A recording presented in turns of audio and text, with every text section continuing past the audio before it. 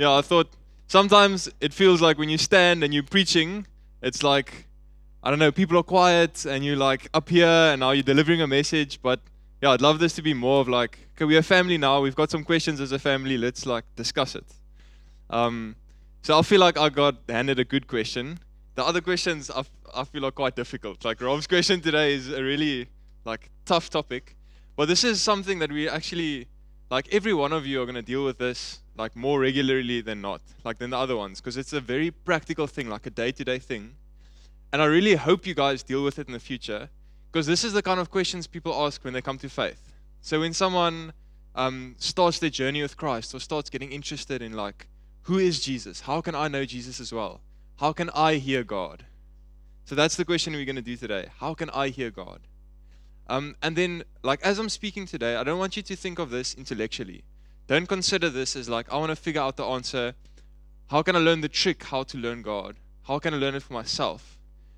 Consider this as this is a question that we deal with every day, that everyone thinks about. And someone one day is going to come that knows about Jesus less than you. And you need to be able to disciple them and like help them through this question. Okay, so before I go on, there's going to be a time at the end, like we saw now, for questions and answers. So let's just like be quiet a bit. Consider, what are your questions regarding how can I hear God? What's the motivation of your heart? Why do you want to know how to hear God? Is it because you actually just want like a good experience, like a mystical experience of like hearing God speak to you, and then you can tell your friends like, okay, actually, this is what God's been saying, and look good? Or maybe you're desperate. Maybe you're like going through a tough time and you actually really need guidance and you need God to answer you about something, so you want to hear God. Or yeah, maybe you like don't know God exists and you really want God to show him to yourself. So you want to hear God so that you have proof that he exists. Okay, all of us have very different motivations why we want to hear God. And that's going to determine our approach. So just like, okay, let's be quiet, think about why you want to hear God. And think about some questions you might have about this, and then I'll jump in. Yeah, Jesus, thank you that we know you are here, Lord. We know you are in the midst of us and that you love us. Thank you, Lord, that we know you speak, Lord. That we know that you love us and you want us to hear you more than what we want to hear you. So I really pray that for each one of us, Lord, work on our hearts, work on the motivations, why we want to listen to you and when. And please teach us, Lord, to listen to your voice. Teach us to recognize your voice. Yeah, we really trust you, Lord. We can't do it on our own. Amen. Okay. So, we've asked the question now, why you want to hear God. But I just want to go to the imperative, like, why not? Okay, this is quite obvious. The creator of the universe, like, he created everything. He's all-powerful, so he can do whatever he wants. He's everywhere at the same time. He knows everything more than what we know about ourselves. He knows the future as well. So he knows what's going to happen every second of the universe into the days to come for eternal life. He knows this. And hear what he says. We are little Murray sitting on the stage, and I get to like speak to God and hear what he says, the creator of the universe. Why wouldn't you want to hear God, right? Okay, so maybe let's just have a raise of hands. Who has heard God? Who can say with confidence they've heard God? Okay, reluctant hands going up, some hands. Okay, and maybe a show of hands, who wants to hear God? Okay, a bit more people want to hear God. Okay, we all want to hear God. Okay, so I also had this question when I was like 18, going to Stellenbosch, moving away from my family, going to study. And I had this mentor who really loved God, and he walked with God. I can really say with confidence, still today, he walks with God. And every single day, I can say with confidence, he hears God every day. And this was surprising to me as a student. And I asked him this as well, how can I hear God?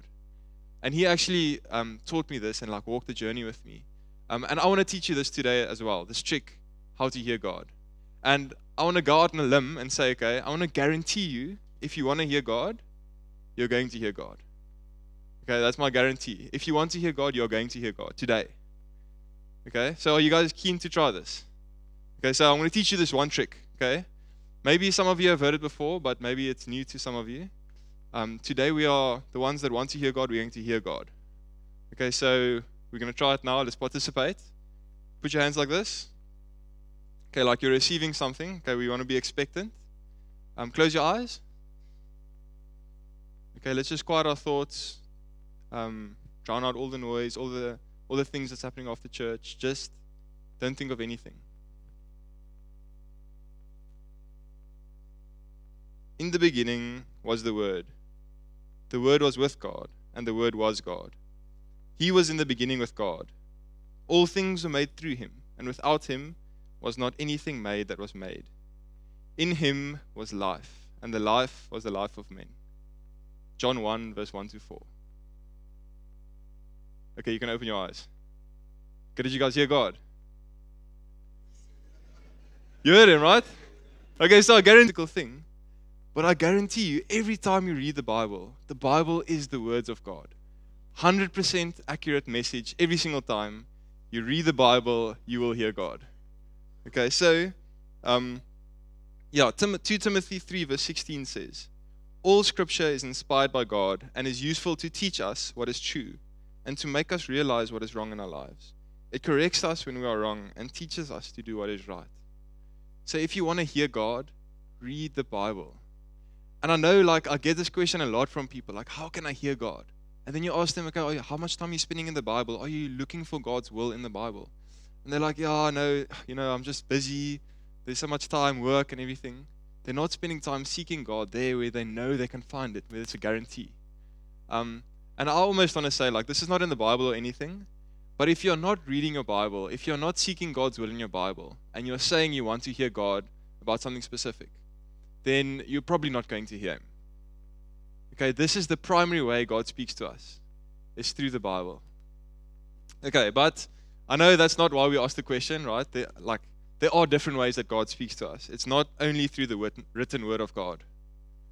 And the Bible is full of these crazy stories of like visions and dreams where God audibly speaks to his people and where he speaks to us very clearly in a way that we can't deny. And there's this prophecy in Joel 2 verse 28. So this is hundreds of years before Jesus came. And it shall come to pass afterwards that I shall pour out my spirit on all flesh. Your sons and daughters shall prophesy. Your old men shall dream dreams, and your young men shall see visions. Even on the male and female servants, in those days I will pour out my spirit. Your sons and your daughters shall prophesy. Your old men shall dream dreams, and your young men shall see visions. Even on the male and female servants, in those days I will pour out my spirit. So this is still for today. Okay, God wants to pour out his spirit on the church so that we can hear him, so that we can see dreams and visions that he gives us. And we need to be expectant for this. Like the Bible actually commands us in another place. Desire the spiritual gifts, especially that you shall prophesy. And it's been something I've been praying about recently. Like, am I really desiring to see God in this miraculous way? For God to speak to me through visions. Am I open for that? To like receive a dream from God and to really know that it is God. But it's always through his spirit. So that's not something we can generate. So to answer the question of how can I hear God, I can't give you like, 3 steps how to see a vision from God. It doesn't work like that because we are the children and God's the Father. And God initiates it. Okay, so God pours out his spirit. But he does say that he's a good Father. And if we who are humans who sin know how to give good gifts to our children, how much more will the Father in heaven be generous and give us the Holy Spirit when we ask? So ask for the Holy Spirit, and he will give it to us. If you are expectant, if you seek God, he will pour out his spirit on you. How much time do I have left? You know? Okay. Okay, so that's the second point I wanted to make. God does speak today, and he pours out his spirit on everyone who asks. So if you really want to hear God, if you want to experience being baptized in the Spirit and listening to his voice, ask him. Ask him for the Holy Spirit. And then leave it in his hands. Trust him as a good Father. And then the other way, which we are probably mostly referring to when we say, how can I hear God? It's God's impression on our will. So God speaks to us through through the Bible, and that's like the unchanging word of God. Nothing that God tells you will ever contradict the Bible. So it's not like, I had a dream, God told me I can get drunk. It's okay. like I should go out with my friends and go get drunk, because he changed things. No, like the Bible says, don't get drunk with wine, because that's wastage. So he's never going to contradict the Bible. But he does speak to us in the everyday life. Like he spoke to Gareth and Nadine that the next season is to go to Stellenbosch. And he spoke in such a way that he like spoke to different children. And it all confirmed the same message, right? It wasn't like they just one day knew that God was saying, okay, we need to go to Stellenbosch. But they were praying for a long time. The elders were praying. And they were all seeking God. God, speak to us.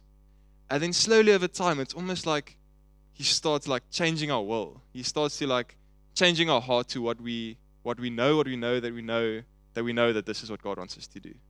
And they were like kind of teasing that it's like 20%, 80%. So like 20% I think God's saying this, 80% I think God's saying this, and then it's not a concrete black and white thing so often as we like. But the thing is consistently, like the persistent widow, keep on going to God, asking him, God, what is your will? And then just like some parts in the Bible that we see this type of listening to God. It's like in Acts 16. So, Paul like often heard God in visions and dreams, like miraculous things, God just like appearing to him and him being blinded. But then there's times when they're going on mission trips where they actually seem to not know what God is telling them to do. So in this part, and they went to the region of and Galatia, having been forbidden by the Holy Spirit to speak the word in Asia. So it doesn't say they saw a vision and God told them, you're not allowed to speak the word in Asia. It's like the Spirit of God told them and they knew they were forbidden to speak the word in Asia. But the Bible doesn't tell us like how they knew this. And then it says, and they came to Mysia and they attempted to go into Bithynia, but the Spirit of Jesus did not allow them.